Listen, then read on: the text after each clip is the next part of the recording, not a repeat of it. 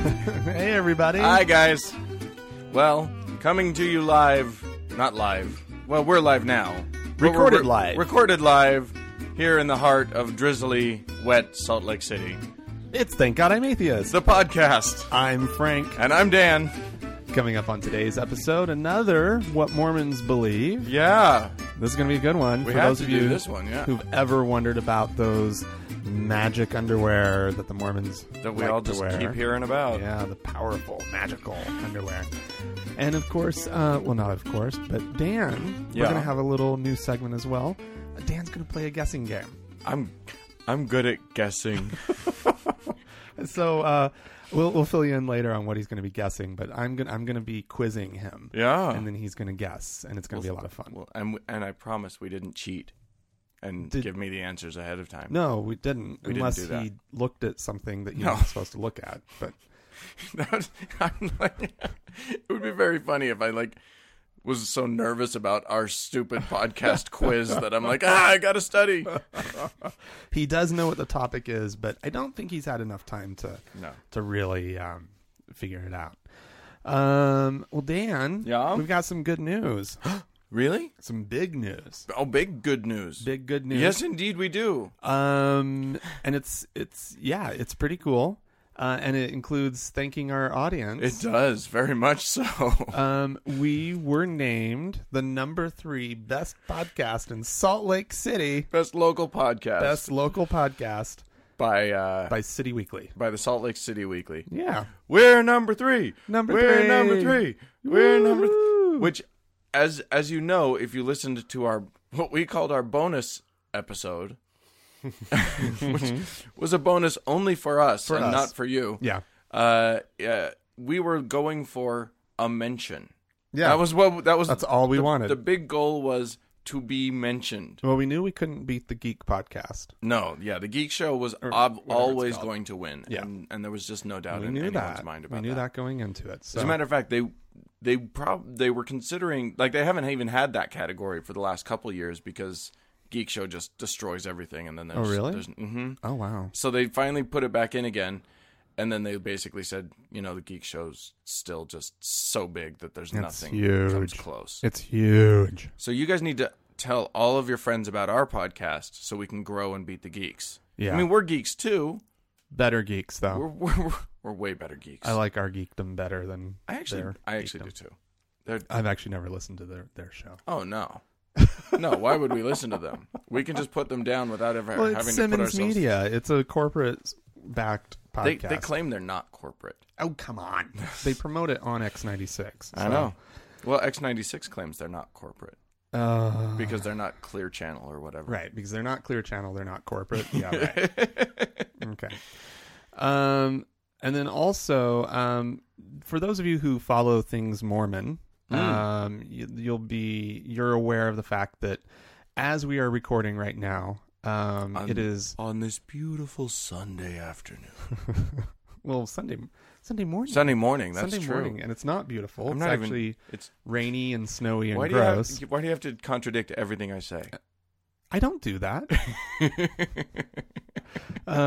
It's LDS General Conference this weekend. It is indeed. And General Conference is their twice yearly snooze fest. It goes Saturday and Sunday. Fascinating. They have 2 general sessions that each last 2 hours on Saturday, and then a session for the men in the evening, and then on Right. Sunday they have 2 more general sessions. And it is terminally boring.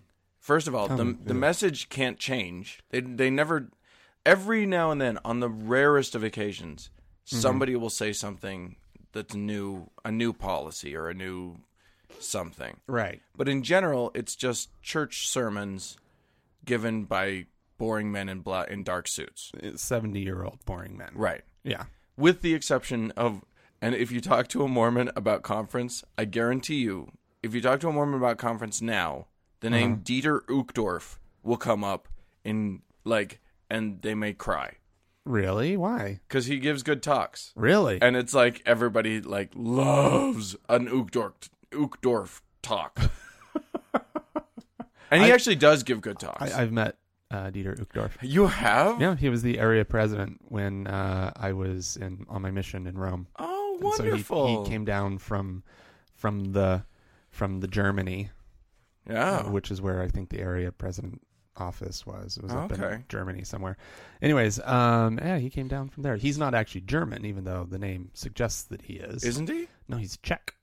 Oh, how about that? Yeah, I had no idea. Yeah, if I remember correctly, he's Czech, German, ethnically German, but he's Czech. He lived in the Czech Republic. Oh, okay. Yeah, great. Well, so I think just I to might be give totally you wrong on listeners that, actually. Out in listening land a sense of how boring General Conference is, I want to just read to you the headline that the Deseret News, which is the church newspaper. Yeah. This is how they headline their own conference. Saturday afternoon sessions features callings, releases, statistics, and sermons. Are you serious? Statistics. My dad was always very excited about the statistics because that's when they tell you what the new church membership is up to, right? And how many wards there are, and how many missions there are, right? And it's just. If you go to thankgodimatheist.com, you can see my thing that I wrote, I think last session, about how boring conference is. Yeah. Which is very uncertain, which the title of which I think I may have hurt some feelings, because the title is Mormons are boring, but not in a good way, or not in a fun way, or something like that. Or no, Mormons are liars, but not in a fun way. Yeah. Okay. I'm like, and all boring in a good way. And the only thing that I said, the only reason I said that they're liars is because they all claim that they enjoy conference, and they all claim that they love it. There's no way. They don't. No. You cannot love conference. It's hours and hours and hours and hours of just shut up. It's awful.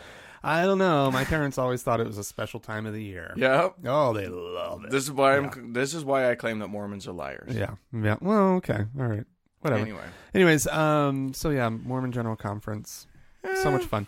But I saw a headline in the Tribune that said, this was a few days ago, sort of the lead up to General Conference. Oh, yeah. And it said that it'd be business as usual. According to the church, it would be business as usual at this General Conference, despite, quote, Mormon moment. Mormon. The Mormon moment. Okay. So, because Mittens is so popular now, and because the church is in sort of the spotlight, the national spotlight, right, so to speak, and yeah, they're definitely convinced that they are. But don't worry, we're just going to do our business as usual. Yeah, nothing will be different. I have a friend who blogs and posts a lot of stuff on Facebook. He's LDS, and boy, he is just convinced that the whole world is gone apeshit crazy Mormon hating. Which. It's always been apeshit Mormon hating. Right. And the fact of the matter... It's nothing new. But everything he writes is like, if Mitt doesn't win, it's only because he's a Mormon. Oh, my God. Everything about it. And he's a politically pretty savvy guy. Oh, I know who you're talking about. Yeah. Okay. He's actually... I'll just say who it is. It's the son of former Senator Bob Bennett. Mm-hmm. And, that's... And Bob Bennett, who was... summarily dismissed from his position by his constituency because he was not Tea Party enough. Yeah. Which is actually an interesting thing that's going on as well now with our. Yeah. What are you? Sorry, looking at, I'm Dan? looking out the window because the rain seems to have turned to snow. It is snow now. That's great. Blech. Okay. So yeah. Anyway, there we go. Okay. Mormons. Yeah. We'll have more Mormons later. Don't you worry. I've got a fun little thing to start with. Dive in. This comes to us from Pennsylvania. Pennsylvania has been giving us some good stuff lately. This is the headline says Pennsylvania church kidnaps teens, holds them at gunpoint to teach a lesson. That sounds awesome. I know, right? So do you want to take a guess as to the lesson that they were trying to teach? Okay, it's got to have to do with Satan. And, but your eyes are saying no. I'm wrong. Mm-hmm. Not what? Satan. God is a kidnap? God wants you to kidnap. God, if we're kidnapping at gunpoint, it's not about Muslims, is it? No. No. It's not about... Okay, you got to feed me because I got nothing. It was meant to teach teens what it's like to be a persecuted Christian missionary. Oh my God! Isn't that amazing? That is awesome. Oh, those poor persecuted Christians. Yeah, and the only reason that this became a story or that anything has come of it is because a obviously shaken 14-year-old visitor no, whose little friend goes to that church and who promised her that it was that there was lots of fun and she had, they kidnapped a non-member of their church at gunpoint. 14-year-old girl. Who the fuck on this whole planet would think that there was anything okay about that? No, it's amazing, isn't it? Oh my God. Wow. Yeah, and so it was like on their Wednesday night whenever they did like it was the middle of the week service, right? That is supposed to be fun and have some sort of little moral lesson at some point, whatever. And apparently this could be a real problem for the church. You think? Because false imprisonment of a child is a second-degree felony, punishable up to 10 years in prison. Yeah. And so, not to mention assault, which she holding a had gun bruises. in front of someone. I watched the video. She had bruises? She was bruised up. Oh, so that's different. That's battery. Yeah. Assault, just holding a gun in front of a person in a threatening manner is assault. No, at gunpoint, they threw her into a van after she'd been blindfolded. Oh my God. And bound, thrown into the van along with other teens from the group, hauled off to the pastor's house. And the other teens where probably they enacted knew out. There had been, yeah, exactly. The pastor was being held at gunpoint in his house. The pastor was, and then cute. acting out this scene, to make it look like that he was being attacked. See, and the Mormons need to learn something because their object lessons are way more boring than this. Yeah. And then, but yeah, the church pastor told the local media that he will continue to carry out this lesson, but he will ask for parental permission. You think? Yeah. Jesus Christ. Okay, that's. I mean, and you can't even blame Christianity for that or whatever. That's just a dipshit. That's just morons. That's just an idiot running a church. Yeah. Oh my God. Yep. That's crazy. Yeah, I love it though. Oh, so, but in defense of Christians, I'm going to give you this story. Really? Defense? Sort of. Okay, let's hear it. So there's this guy in Texas, an atheist in Texas, who earlier this year he was fighting to ban religious symbols on public grounds. Sure. Yeah. It's a good fight. In his town, they put up a nativity on the court house, or whatever. Yeah. So he was suing to do that because he's obviously he's a bad person. Why would you want to take down a beautiful nativity? You're ruining everybody's fun. You're just being a Grinch at that point. Atheist Grinch. Boo. But then apparently his retina detached.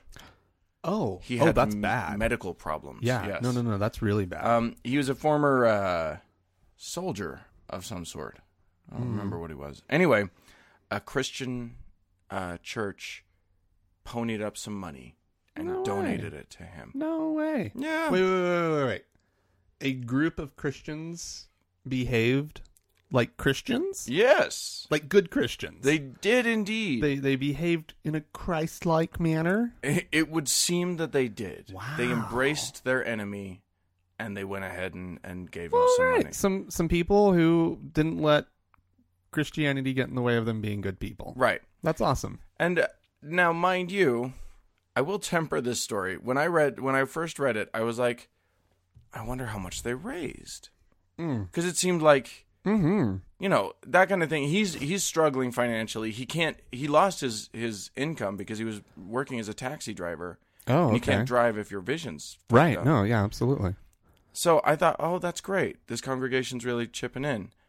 $400 doesn't seem like a lot to me. I'm sorry.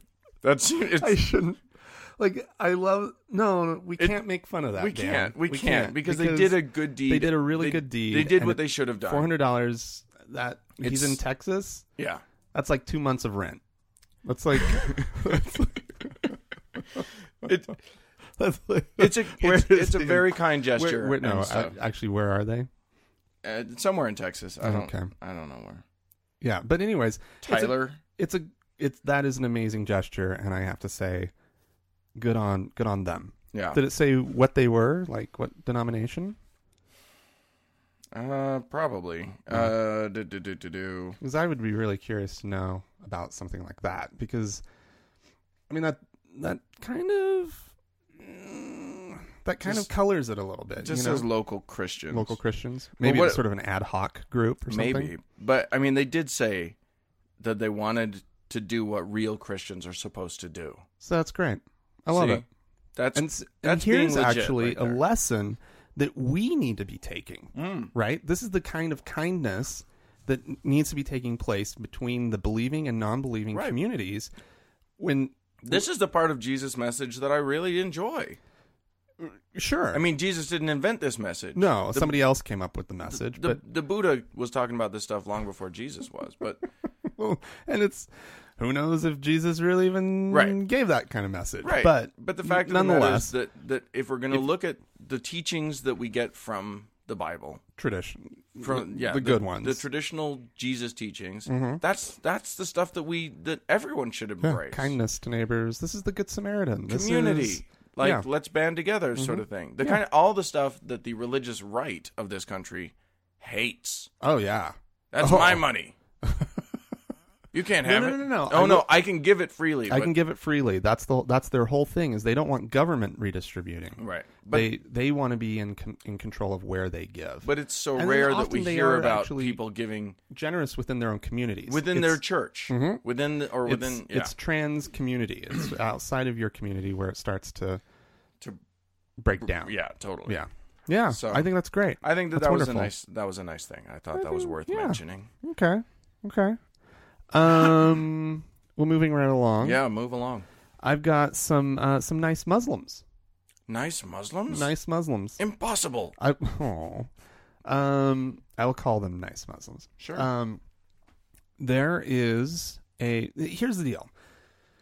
Muslims confuse me. Yeah. Because I want to like them. Uh-huh. Because my experience with Muslims has been positive. Sure. On a personal level. Muslims. With individual Muslims, sure. my experience has been really positive. Absolutely. However, we know that by and large, the Muslim community can be, what's the right word? Tricky? Tricky. Yeah. Less than tolerant. Sometimes, yes. Yeah, and all that. And unless you're talking about women, and then it's all the time. Or gay people. Right. They don't tolerate that sort of thing. No, they don't tolerate women at all. No. Excuse me. I have this weird froggy throat thing, so sorry, folks. But anyways, so conflicted, weird. Yeah. There's obviously the media messages, which is coloring everything, my whole perception, and I'm aware of that. But I definitely go through phases where I'm just like, I think the fear message has really sunk in, and I'm just like, I don't like them, and I don't want they're ultimately the problem. They're kind of scary, whatever, right? I don't like Well, see, the thing is, for me, I don't like the Muslim faith, but I also equally don't like the Christian faith. Like, to me, the problem is faith. The problem is faith.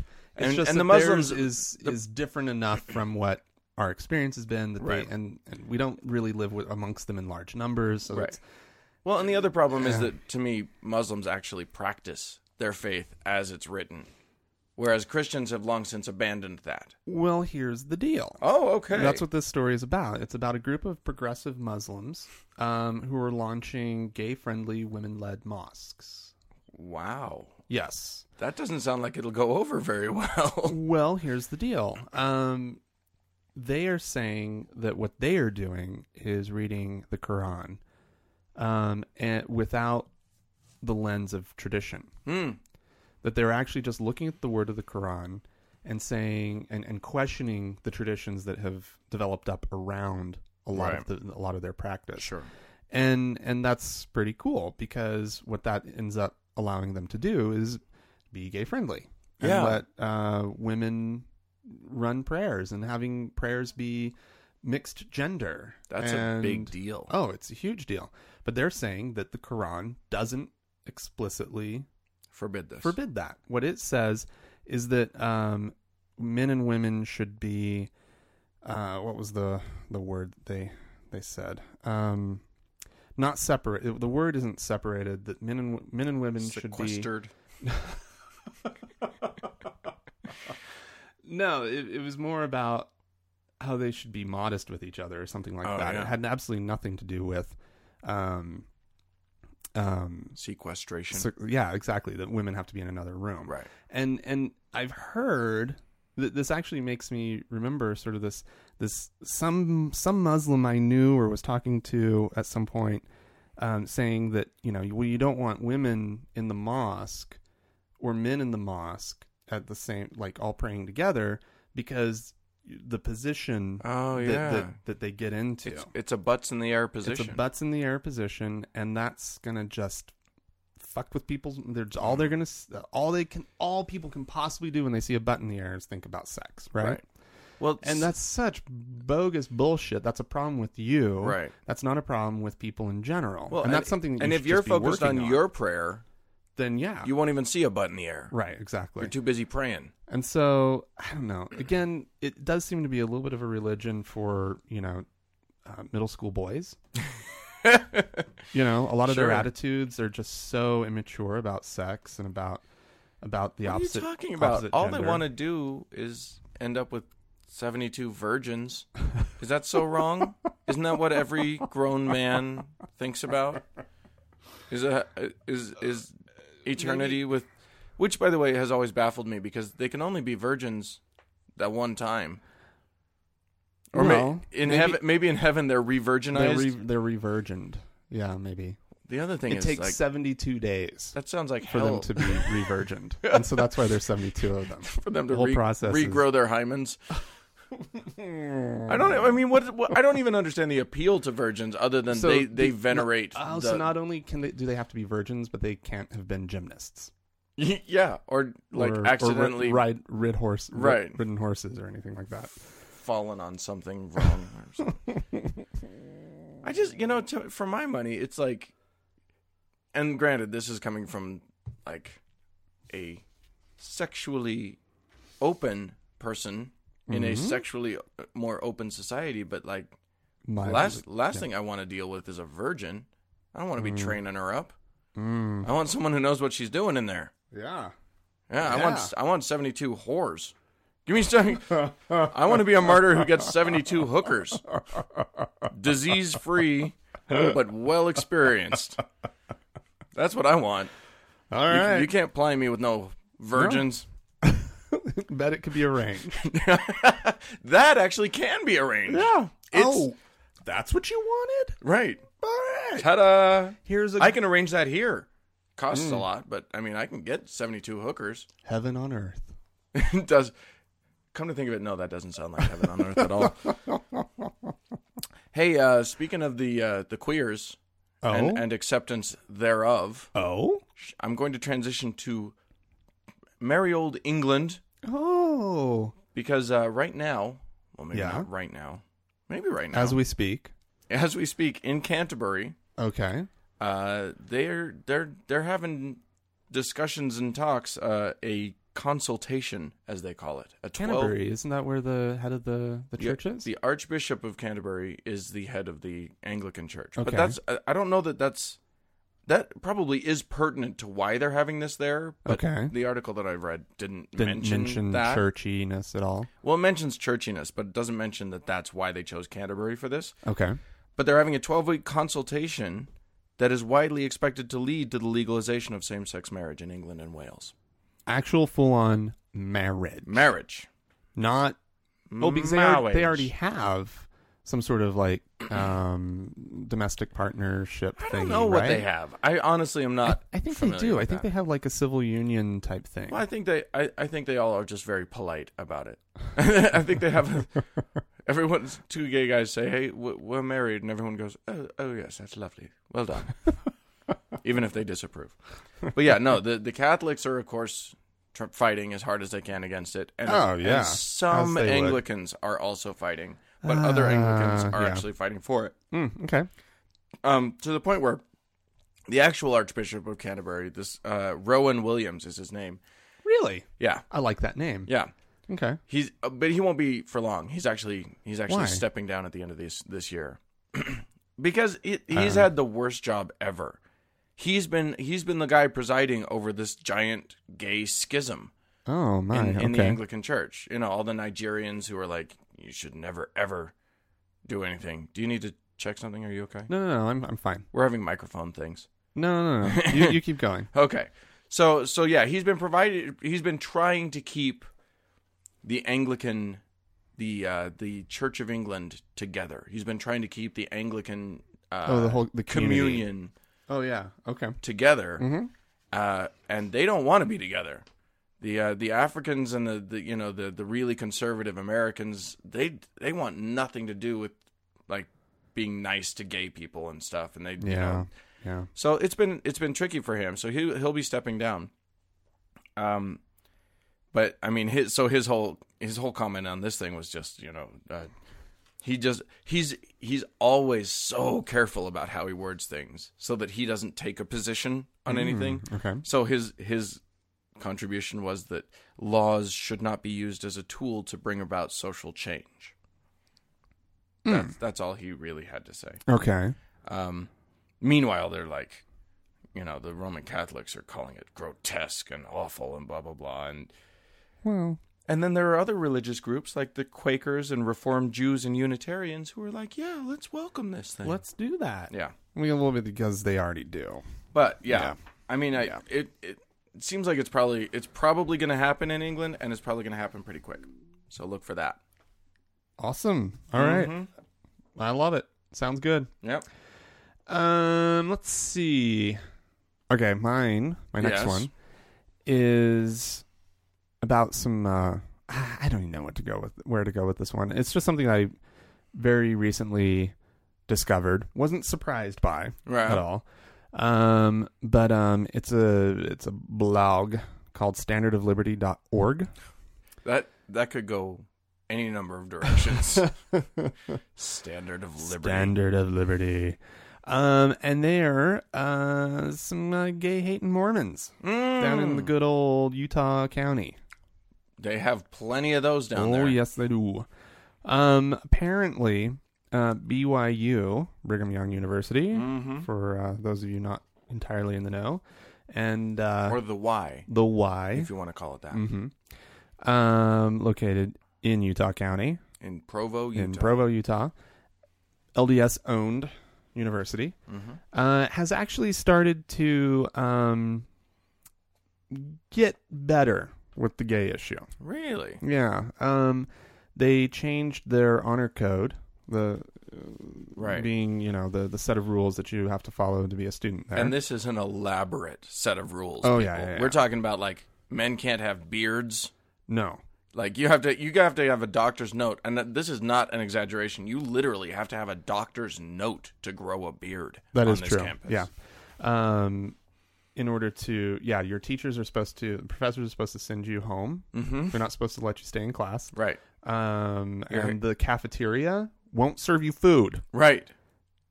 The testing center won't let you take a test. Right. The library will not let you check out a book. I once went there when I at one point had long hair and a beard. I looked very, very Jesus-esque. Oh, but they don't like that. No. Well, I mean, I think it is ironic that the man for whom the school was named wouldn't be served. Well, there's a statue of him. Right. He's got a beard on campus. He's rocking the beard with a beard.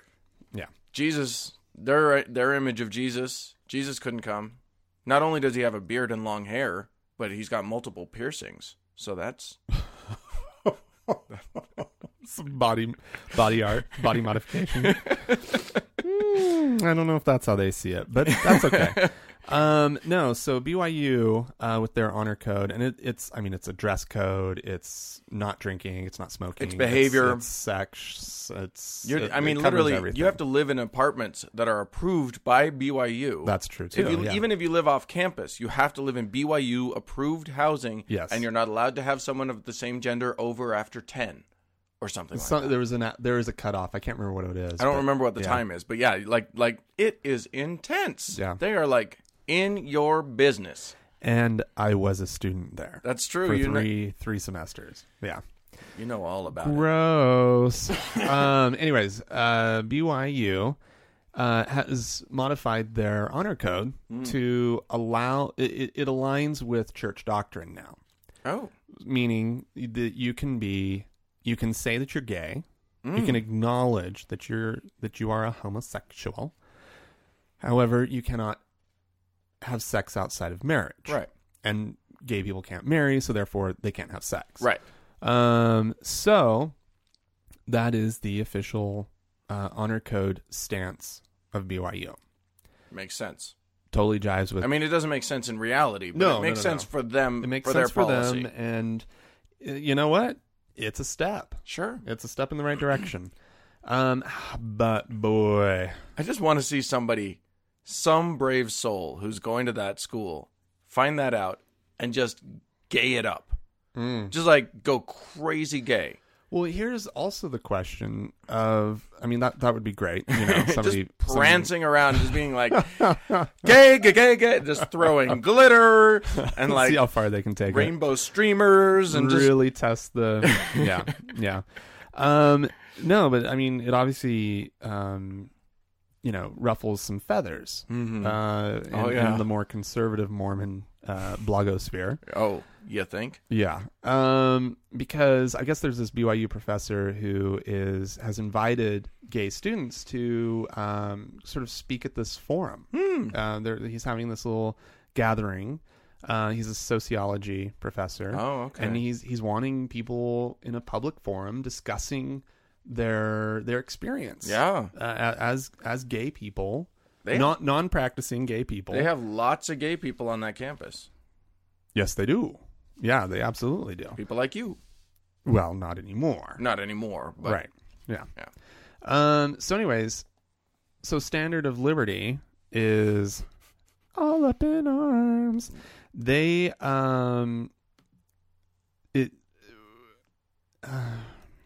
saying that basically it's giving talks promoting people being gay at BYU is advocating for homosexuality. Yeah. And that this is like, so they're posing this question: how can homosexuality be all right in principle? Because it must be all right if you're able just to be it. Yeah. As in homosexual attraction, but wrong in practice, as in homosexual behavior. Well, now hold on. That's a great question. That is a great question. I approve of this question. I think I've come to a different answer than they do, but that's exactly the right question to be asking. If we concede that it is right in principle, isn't the next step to accept the practice, even celebrate it? Yes. Yes. Yes, it is. Yes. Yeah. Yeah, gay activism has done a great job presenting homosexuality as harmless, equal to heterosexuality, even virtuous, honest, praiseworthy. But homosexuality is not harmless, natural to the human body, chaste, pure, or wholesome in any form. The very nature of homosexuality is out of bounds. Okay. Yeah. I agree that homosexuality, because it's a sexuality, is not chaste. The second you practice it. Well, no. Okay. But there's the default, right, according to them, of being heterosexual. Right. Somehow it is possible to go around and to court someone and to date and to, lead up to marriage, which, let's face it, when you haven't had premarital sex, that's like the first thing you're going to be doing. Right. I mean, hello. And so that somehow works for them, right? These BYU students who are the horniest bastards on the planet. And it gets sad out there. It gets really sad. But boy, they're a fit group. They focus their sexual tensions toward working out. The gym. Yeah. It's a sight to behold down there. Which doesn't help all those poor people trying not to have sex with each other when everybody's getting all ripped. Well, and they have all their little, techniques like floating and oh my God, and whatnot. You do not understand. like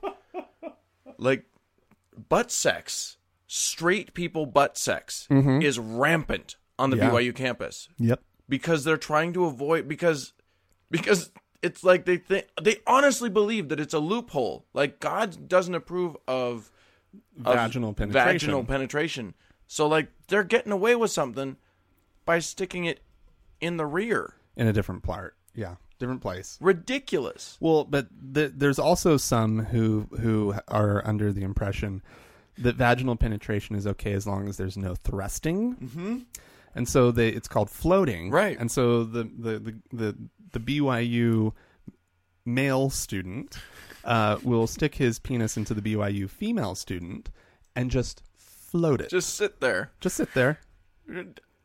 Baby, just let me stick it in. I'm not going to move it. I'm not going to I just want to put it in. And while these sound like urban myths, right? Like they sound too good to be true. It sounds ridiculous. It's absolutely real. It's not only real, it's rampant. Yeah. Like they're young people. I know personal people. Like I personally know people. Energy. Yeah. Yeah. Well, yeah. You're college age. Happen? You need sex. I don't know what I mean. You need it. Yeah. It's a fucking biological mandate. Yeah. For Christ's sake. Yeah. Hello. So, anyways, Standard of Liberty. They are just awesome, making some sense, but just on the wrong side of the issue. Yeah. Yeah. Well, good job, guys. Oh wait, but there was oh crap! I scrolled and now I can't. Where was I? We're going paperless on this one. Yeah. Now it's a little Frank's strange. in trouble.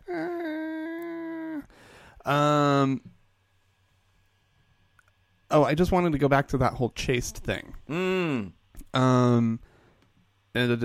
Which is okay. So they say that same-sex sexual attraction is unchaste, just as adulterous lust is unchaste.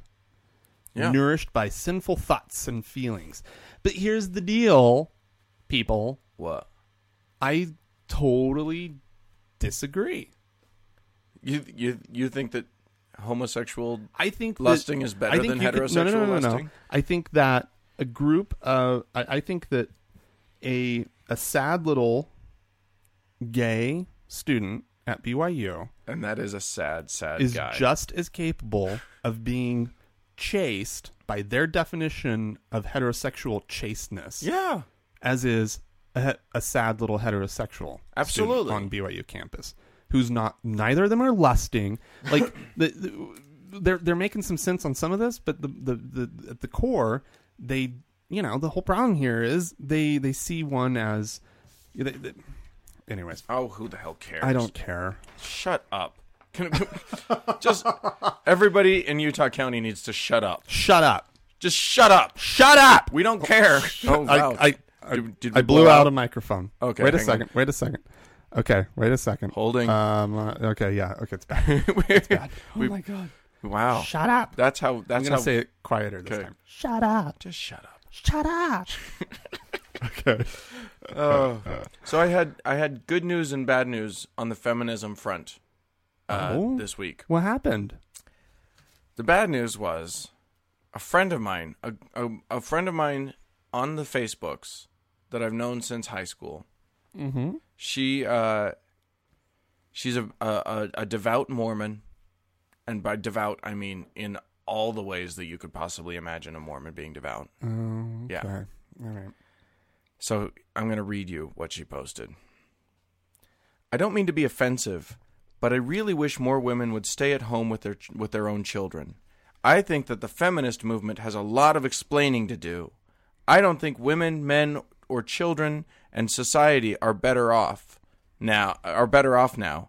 Women just have more to do, men don't know what to do, and kids have been abandoned to a sort of Lord of the Flies existence. And now Really? and now we have to live duo income. And that was I was like, oh God, really? And then I read the comment stream, which by the way, there were 66 comments total as of right now on this thing. And she's hidden the thing now. Oh, okay. But it was the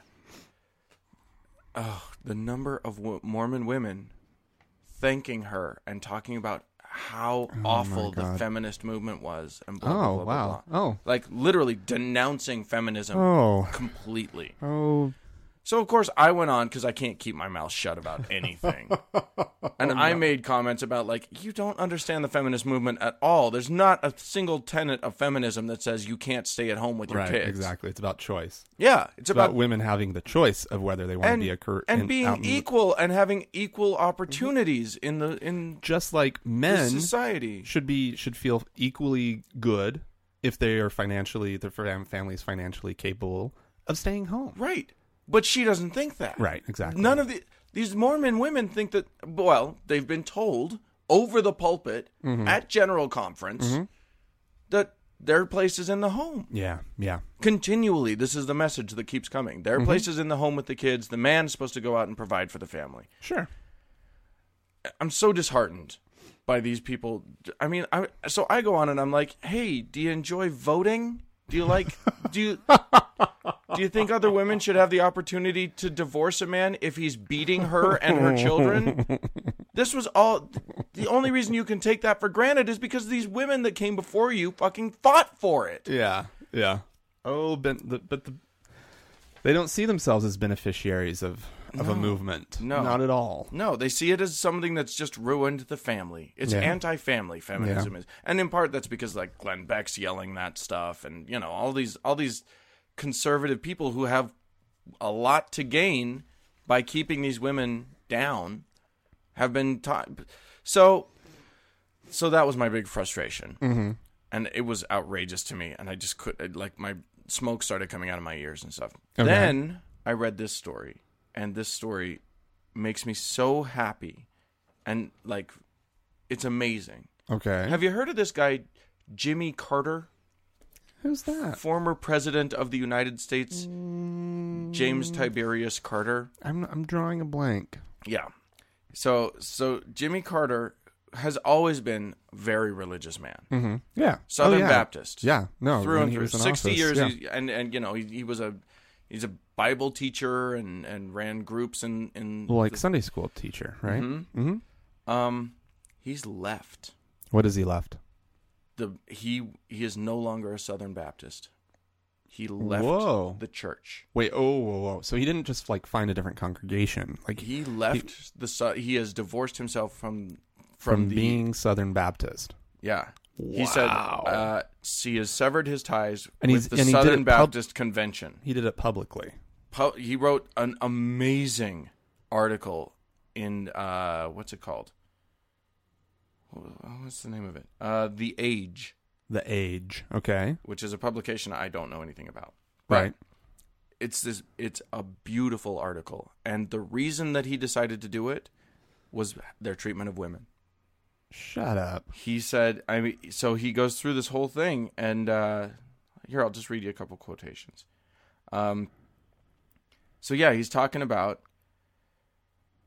all of these church leaders who are picking and choosing very specific scriptures to subjugate women. Okay. And he says, at its most repugnant, the belief that women must be subjugated to the wishes of men excuses slavery, violence, forced prostitution, genital mutilation, and the national laws that omit rape as a crime. But it also costs many millions of girls and women control over their own bodies and lives, and continues to deny them fair access to education, health, employment, and influence within their own communities. Wow. And he's leaving his church because of it. That's amazing. This is a church that he loves. Uh-huh. Yeah. This is called integrity, people. Mm-hmm. This is called looking at something, being honest with yourself about what you stand for and what you're associating yourself with. Yeah. And making the hard decision. Yeah. You guys got to read this article that he wrote. It's beautiful. That's that's great. Yeah. So that's my hero for the week is Jimmy Carter. Reminds me of the Butterfields here in town. I don't know that I do. I can't remember the name of the two guys, but they're a gay couple. They're the Butterfields. And they adopted. No, they didn't adopt. They had a couple kids. The whole one of them's that whole thing. Anyways, the Butterfield parents are sort of outspoken in the gay movement, in the gay rights movement. Sure, there. But they left the LDS Church back in the 70s over the priesthood issue, blacks in the priesthood. Yeah. So I mean, yeah, that's great. Yeah, Awesome. I think, there is this thing where it's like if you are in a group and you realize that group doesn't stand for what you stand for, you have the decision to make of like, do I stay in the group and try and make changes from within? From within, sure. Or do I make the stand and just say, nope, I can't be a part of this? Well, and I think he clearly tried to make changes from within for a while. Well, and at a certain point, you're going to come to that spot where you just can't keep going further. Right. And you also probably have to recognize your own celebrity, right? As Jimmy Carter, that he needed to know that he had tried everything, right? He had exhausted from within, of course, because this is a huge deal. Because he knows when he does it, it's going to be a thing, yeah. And he decided to actually make it public, which is also very admirable, right? Because it's actually speaking up for change. It's not just quietly leaving. It's saying you guys have a big problem. Yeah. Well, all right. If you agree or disagree, hate us, love us, or if you just want to participate in our little conversation that we have every week, send us a voicemail. Leave us a voicemail at 424-666-TGIA. That's 424-666-8442. Which you should do because it's fun. Yeah, and we got one this week. Yeah. A really nice one. Yeah, a really nice one. So shout out to you. I mean, she didn't have anything like she wanted to bring up on the podcast. Right. But she just said some nice things. She said some really nice things, so thank you for that. And also, so you can also email us at podcast@thankgodimatheist.com. And of course, there's the Twitter at TGI Atheist. And you can follow us on Facebook. We're going to put a link up on the website for that because actually the URL is misspelled and there's no way of changing it. What? It is? Oh, no wonder. Wow. Wait, so if you've been looking for us, you can search for Thank God I'm Atheist on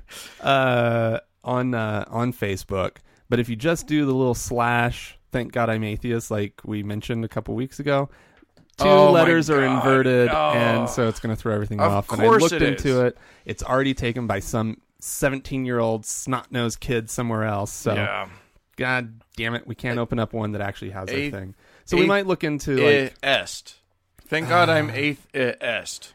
And what pisses me off is it's the way that all the idiots on Twitter misspell atheist. Yeah, it's just so easy to mistype something. But once you do it with Facebook, you're just locked. You're screwed. So we'll put a link up for that. But of course.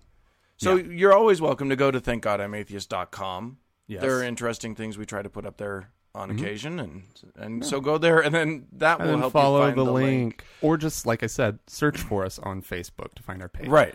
And you'll see us. We mentioned the podcast, and we'll say things like Frank and Dan and all of that sort of thing. So anyways, here's where our break would normally come in. Yeah, and we'd have some sort of audio to play for you. Break. All right. Break. That was a great break, Frank. I'm excited about our break. So, Dan, I want to play our game. Oh, yeah, and now it's time for Can Dan Guess Something? And what Dan's going to be guessing today has to do with a really silly little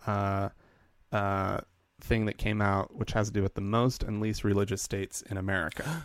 Yay! Okay? If you get on Huffington Post, which I hate to admit, I get on there a lot. Do you? Yeah, but whatever. I used to really like Huffington Post. Yeah. And now it's propaganda, just like everything else. But anyways, I still sort of have the habit of getting on, and this was a fun little slideshow. Oh, that's how they have it set up. So you might hear me clicking through it. Click. So Dan, we're going to start with: can you guess the number one most religious state in the United States? And they're including District of Columbia, so there's a total of 51 in the mix. This is tricky because we're in one of the most religious states. That's true, yeah. But is it this one or is it something Bible Belty? I'm going to go with... I'm going to go with Utah. Nope. Oh! Okay. Do I get a second guess then? Yeah, guess again. Somewhere down in the South. I'm going to say Mississippi. Ding, ding, ding, ding, oh, ding, ding. Yes! All right, who's number two? Utah. Ding, ding, ding, hey! ding, ding, ding, ding. Who's number three? Alabama. Ding, ding, ding, yeah! ding, ding, ding, ding, ding. I'm on a roll now. Who's number four? Oh, that's trickier. It's got to be around the South again. I'm going to say... I want to say, like, Texas or Oklahoma. But I also want to say, like, Kentucky or Tennessee or something. I'm going to go with Tennessee. Oh, shoot. Louisiana. Oh, okay. Number 5. Really? Louisiana? Uh-huh. Yeah, I guess so. Kinda, yeah. Well, the non-New Orleans part. Yeah. Well, even the New Orleans, it's probably Catholic or whatever. Something, yeah. Yeah. I don't know. The non-French Quarter. Yes, exactly. I don't know. Those strippers are probably praying after they go on or whatever. Okay, we'll do number 5, and then we'll go to the least religious. Yeah. Number 5, I'm going to go with. I'm going to jump to Oklahoma. Oh, okay. One more guess. Tennessee. Arkansas. Oh, Arkansas. I was forgetting Arkansas. Okay. Yeah. Okay, let's skip ahead. Yeah. Okay, this is fun. I like this. Actually, I'll just run through them, and just so we actually get through. Number 6 is South Carolina. Number 7, Tennessee. Yeah. Okay. Number 8, North Carolina. Wow, the Carolinas. Number 9, Georgia. It is the Bible Belt. Number 10, Oklahoma. Okay, so I was in the ballpark. Yeah. So number 51, Dan. We're going to. These are now the heathen, godless. Northeastern states. I'm gonna say we got the least religious state in the union. I'm gonna go with Vermont. Ding ding ding ding. Really? Yeah. Wow. Yeah. Nice. Okay. Number 50. New Hampshire. Ding ding ding ding ding ding ding. Number 49. Oh, now I'm just naming New England states. Sure. Maine. Ding ding ding ding. Oh ding, wow, ding, ding, ding. I'm doing good. Number 48. Oh, can't say Massachusetts. They got all those Catholics in there.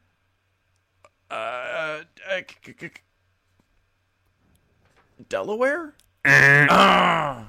Massachusetts. It is. Oh! Number 47. I don't know. Now I'll go with Delaware. What else is there in New England? No, now I need to pull up a map. This one was surprising. Oh, really? Yes. Oh, you know what? We could go to the other side of the country. Mm-hmm. Do we have like a Washington or an Oregon? Oh, okay. No, I don't know. You're gonna have to feed me. Alaska. That's interesting. That is interesting. Super Republican. Super crazy Republican. Probably super crazy libertarian. Yeah, they probably. Yeah. No, I think you're actually right about that. Yeah.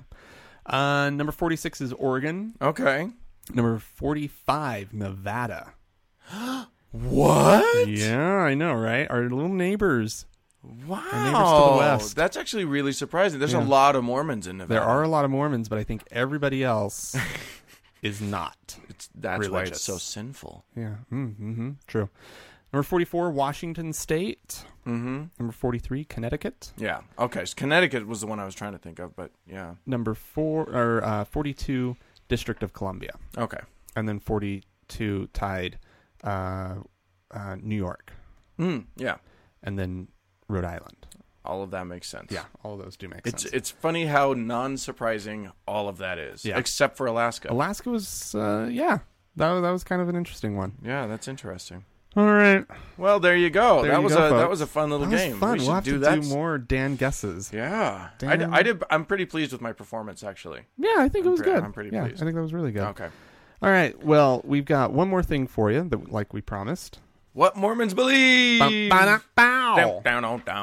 All right. Boo. And by the way, Adam Sherlock, if you're listening, you need to make us some tunes so that we can not be so lame. We need some and segment. As long as openers. we're like calling out to specific audience members, I do want to thank Maura, Dan's mom, for the delicious Bailey's Irish non-dairy creamer that was left from her last visit. Right. We had coffee this morning. Delicious this morning. Yeah. And yeah. It was wonderful. I never have any creamers. So thank you, Maura, for leaving that. It was very good. There you go. All right. So what Mormons believe. And today it's the garments episode. And this comes to us from Michael. On the Facebooks, right? On the Facebook, yeah. On the misspelled Facebook. Oh my god! I know. I'm so embarrassed. It's frustrating. Yeah. So he says, "What Mormons believe?" Topic suggestion: What is the deal with the special underwear, temple garments? Any insights? The Wikipedia topic page left me with more questions than answers. I got news for you, guy. This is all questions. There are no answers here, but we'll give you what we got because, I mean, Frank, now, though I'm a former Mormon, I never was endowed in the temple, so I never wore the magic underwear. But Franklin over here. I did. He did. Did the 2-year mission and everything in balmy, humid Italy. La Bella Italia. And had to get through the August every year with not only wearing a suit, but also wearing long johns. Basically long johns. Not long all the way down to the feet and to the wrists because that ended. They don't do that anymore. Right. They used to. They used to. The original garment was that way. But anyways, yeah, thank you, Michael, for the suggestion. It's a great topic. Temple garments are, like Dan just mentioned, they're worn by temple-worthy, endowed. You guys aren't seeing the air quotes that are happening right now. Temple-worthy. They could hear the air quotes. Yeah, you can hear them. You can hear the air quotes. But for temple-worthy Mormons who are, So adults only, who have been through the temple. There's a ceremony called the washing and anointing. This actually takes place. This is before you get your endowment, actually.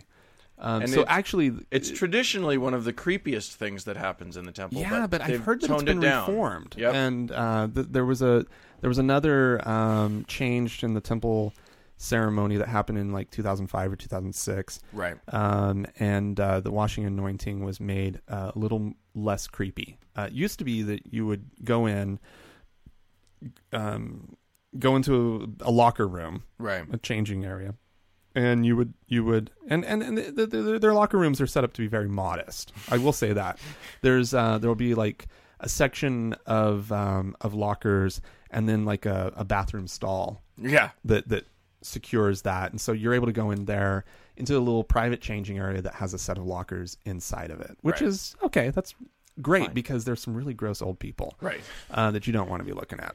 And so anyways, you go into that, and they give you the shield, right, which is just basically a big round poncho sheet. It's a poncho. Yeah, it is a poncho.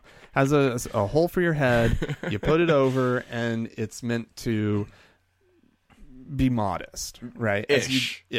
Modest-ish. As you then step into the washing and anointing area, where one of the priests in the temple, an older gentleman who works there, temple worker as they're called, there's bits of oil and consecrated oil that he anoints you, and there's a washing. I think there's also like a little thing of water, I think.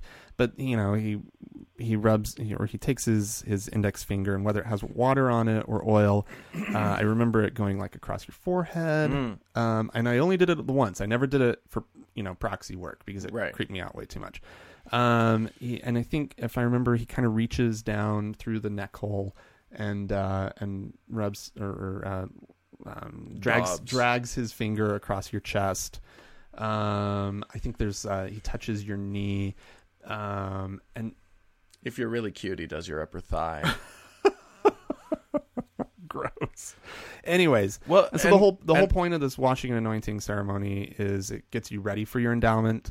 And if I remember correctly, it's also when you receive your new name. It's when you receive your temple name. Yeah, it all takes part in this one section. But it's also when at the very, very end of it, you receive your garment, your temple garment, and your magic underwear. It used to be, when I went through, and this is the part that I understand has changed, is they would sort of hold it out for you, and it was a onesie style, and you would step into it, and then they would basically dress you through the neck hole, right?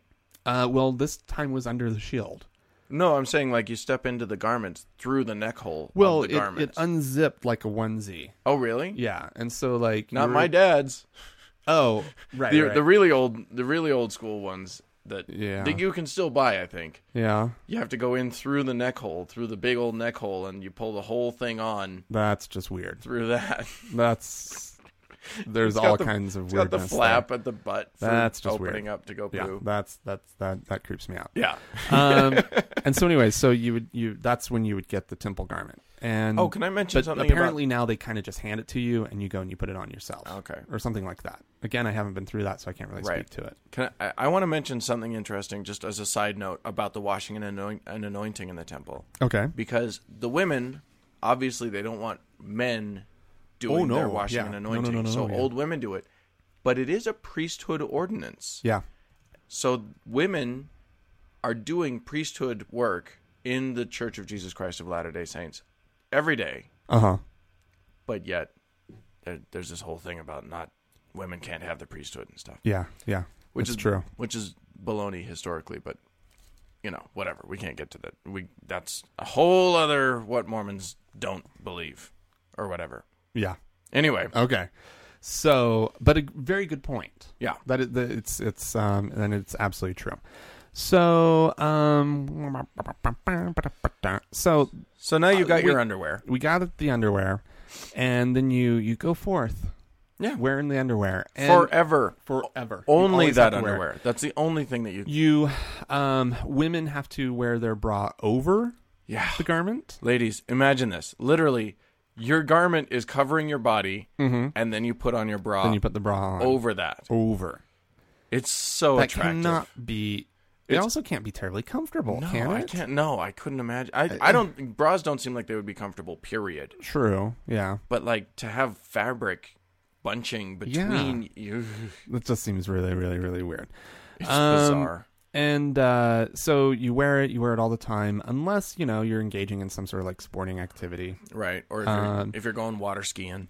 Right. You won't see Mormons with their garments covering them up as they swim. No. They do take them off for specific sort of things. And they do make allowances for like military. Because the garment is white. Mm-hmm. Right. For the military guys, they do have a sort of a drab green, military green bottom. Isn't that interesting? And then they can take in an approved T-shirt for their service, and then they will actually modify it for them. Right. Then the modification is that they sew on these little symbols, and we'll get to that in a minute. The symbols are so interesting because I always thought that it was just that my dad's garments needed to be mended, and they had been mended in these little areas. Yeah, somehow his nipple had poked through or something. Poking through, just some iron nipples. So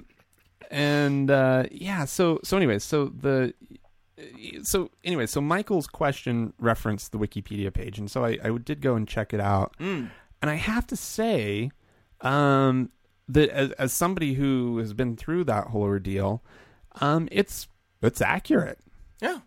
It's pretty spot on. But I think maybe what's happening here is without context, it could be kind of maybe confusing, a little esoteric. Yeah. Although with context, it's not much. It's not much more clear. But here's also the deal with Mormons.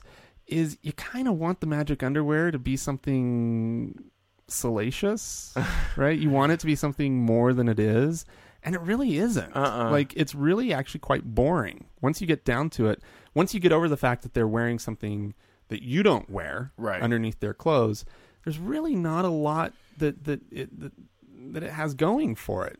They say that Mormons believe that the garment gives them spiritual protection from like temptation and whatnot, and that's official doctrine, right? Sort of the folklorish, patently absurd. It's absurd, but it is their doctrine. If you believe in temptation, then why not believe that you could wear some sort of sacred garment that could block that temptation? Right? Now, that's not the only protection that Mormons believe is offered.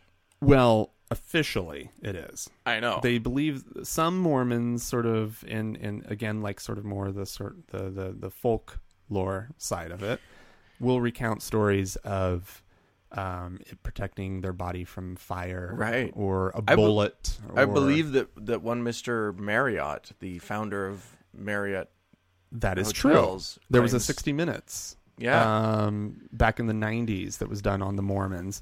And they interviewed Gordon B. Hinckley. Then he was the prophet then, right, and president of the church. But then they also interviewed other prominent Mormons who weren't members of the church hierarchy, right, such as Marriott, right.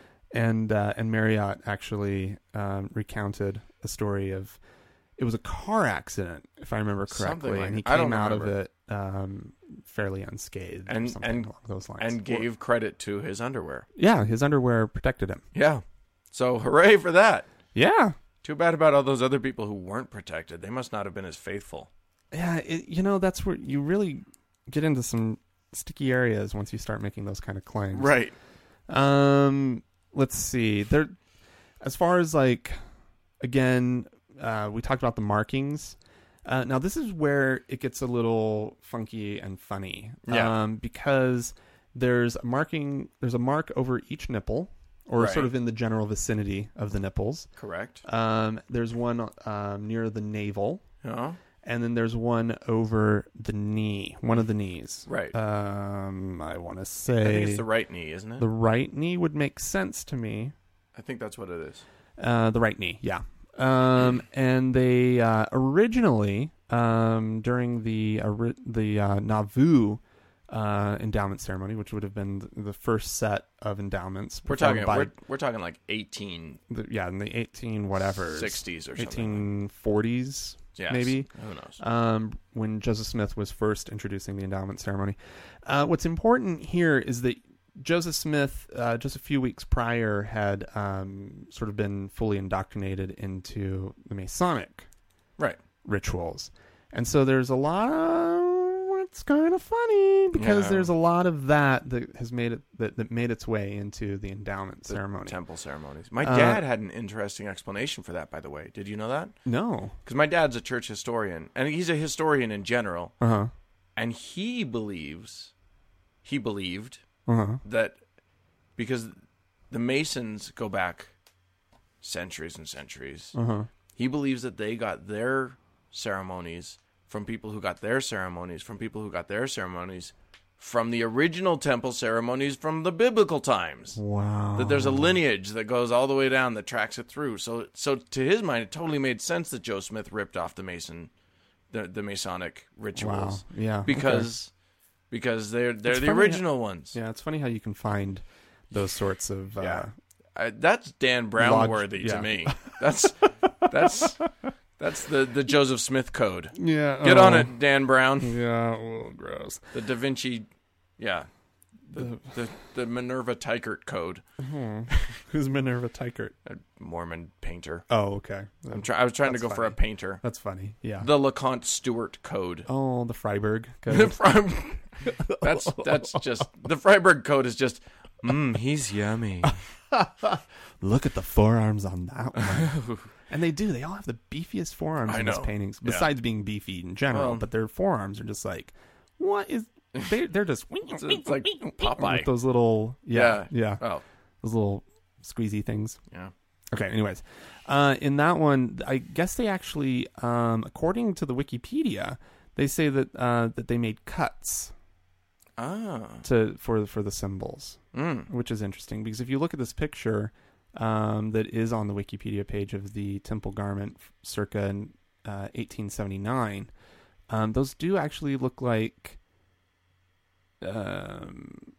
cuts. Yeah.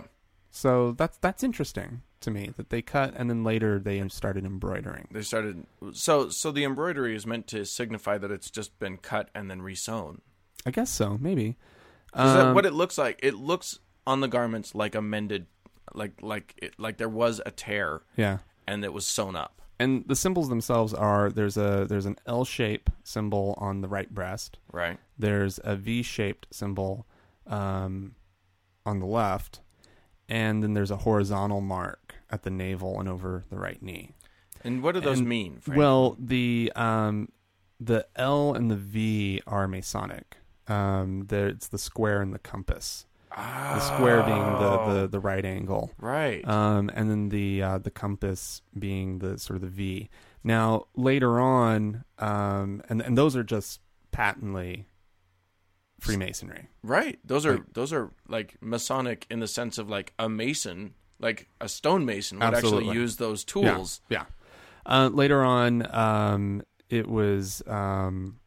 I believe the V, if I remember correctly, the V in the ceremony itself is referred to as like the North Star, or right? Like there's some sort of mention of the North Star from the Masonic and deal. There's a mention here in this article about the North Star, but I seem to remember there being something in there. But Taylor, meaning which one was Taylor? The president of the church, Taylor? Yeah. He was the third president of the church. John Taylor, yeah. He said that the collar, okay, because the collar, there used to be an actual like collar, like a men's dress shirt type collar, that represented the idea that the Lord's yoke is easy and his burden is light, which is funny because there's nothing about the Lord's yoke being. I mean, what if you're, again, going back to these poor gay guys on BYU campus, that's not a light or easy yoke or burden. Guess what you get to do? Never have sex for the rest of your entire life, or have sex with someone to whom you are not sexually attracted. That sounds like a light burden. That sounds like a light burden? Yeah, that's light. That's easy. That's easy. Sure. That's easy. We could all do that. That's easy. Oh my God. I remember being a young man. It was so easy to not have sexual thoughts. And not act on them. Right. All right. So if you do go to the Wikipedia page, you'll see this old temple garment from the 1870s. And if you look up at the top, you can see that little collar. And that was something that when I first looked at that image, I didn't notice at all. Right. Also important about that one, that era of the temple garment, is that they didn't use any kind of buttons on it. That everything was laced, closed. What are they, Amish? Apparently they had something against buttons. I don't know. But also they were crotchless. Yeah, they just split right down the middle. That's interesting. Well, you got to be able to poop. Yeah, you without do. taking off all of your underwear. Yeah. When your underwear is one piece that goes up over your shoulders, you got to be able to poop and pee without having to take it all off. Mm-hmm. That's a pain in the ass. Yeah. And then let's see. The double knotted strings that are no longer there represent the Trinity, which Mormons don't believe in, and the marriage covenant. Oh my God! These are quoted. Yeah. And the navel mark represents the strength of the navel and marrow in the bones, which is a line from the temple ceremony. Right. And the knee mark represents that every knee shall bow and every tongue confess that Jesus is the Christ. And I remember something very close to that in the temple ceremony as well. Sure. And let's see. There was something great in here about one of the prophets of the church in that era saying, "This is the garment. There can be no changes ever. This is the garment given to us by God. By God. And there can be no modifications. Oh my there can God. be no changes." And this was something... Well, there's a long tradition in Mormon history of a prophet announcing that something will never change. And then sometimes that same prophet announcing that it's changing. Oh, hey. Oh, we got to change it now. Yeah. So that was actually Joseph F. Smith characterized it was a grievous sin, right? What was? To alter the garment in any way. But then later, of course, in the 1920s, after careful and prayerful consideration, the First Presidency and the Quorum of the 12 unanimously decided that specific modifications would be permitted to the garments. Right. So that's kind of fun. Yeah, so we should also talk about disposing of the garments. Oh, that's true. Because you can't just chuck them. You just can't throw them away. You have to cut out the symbols. Yes. And I believe burn them or destroy them in general. Like cut them up into really, really tiny pieces. So that there's nothing left of the symbol. The symbols have to be destroyed. Right. Is my point. And then as soon as the symbols are removed, it's a rag like any other rag. Yeah. As a matter of fact, growing up, we dusted my house. With our parents' old garments, old underwear. That's weird. Hopefully they were just using the T-shirts. Well, yeah. Anyways, I don't know, the leg wouldn't be that big of a deal because these things are long. People, they go down to your knees. Yeah, it's a lot of underwear. God, it's a lot of underwear. It's a lot of underwear. I would. That's enough for me not to join the church right there. Yeah, too much underwear. And then there was one more thing. Oh, you talking about destroying the garments? When I was done with the garments, I specifically did not destroy. Oh, you little devil! I know. I remember having the impulse to destroy them before throwing them out, but instead I put them in a Smith's plastic bag from the supermarket and tied them off and threw them in the dumpster in the apartment complex where I lived. Oh, you didn't hang them from a flagpole just to no? piss everybody I just got off? rid of them. Yeah, just threw them out. Honestly, what's the point? Just get rid of them. It felt really weird having uncovered legs, though. I'll bet. Nothing between my jeans and my leg. How many years did you wear them? Used to them. 19 to about 24, so about 5 years. Yeah, I think it was about 24 when I officially took off my garments. Gosh, it's just, and to imagine, my dad wore them from, 19 until his dying day. Yeah, that's years and years of just. In one sense, at least you don't have to worry about what to wear. No. You don't have to. Women don't have to worry about, am I wearing my pretty underwear? Am I wearing my gross underwear? You don't have to worry about being attractive with your clothes All off. you have to do is just put them on and take them off because it is prescribed. Yeah. Are you boxers, briefs? Yeah, none of that. boxer briefs. You don't have to ask Mitt Romney the question that was asked of Mr. Clinton. Although that would be really funny. A great question. Oh my God, that would be really good. Hey Mitt, boxers or briefs? Neither. Oh Lord. God. Well, that's what Mormons believe, people. That's what Mormons believe. It's the truth. Yep. 424-666 TGIA. Call in and say something. That's 424-666-8442. Or write to us at podcast@thankgodimatheist.com. And yeah, all the other good stuff. All those things, the misspelled Facebook page and all that stuff. Oh, we'll have to figure something out with that. It was my fault, people. I'm going to take credit for that. Oh. I'll just let you know. Frank had nothing to do with that. I didn't do that? No, it was me. Okay. So often we'll do things and just don't remember doing them. It's just such an easy misspelling. So it's theist. It's thank God I'm atheist, but the E and the I are done wrong. Oh God, it's an IE swap. It is an IE swap. Yeah. Yeah. Well. That's more my territory. All right, folks. Well, thanks a lot for listening. Have a good one. Bye.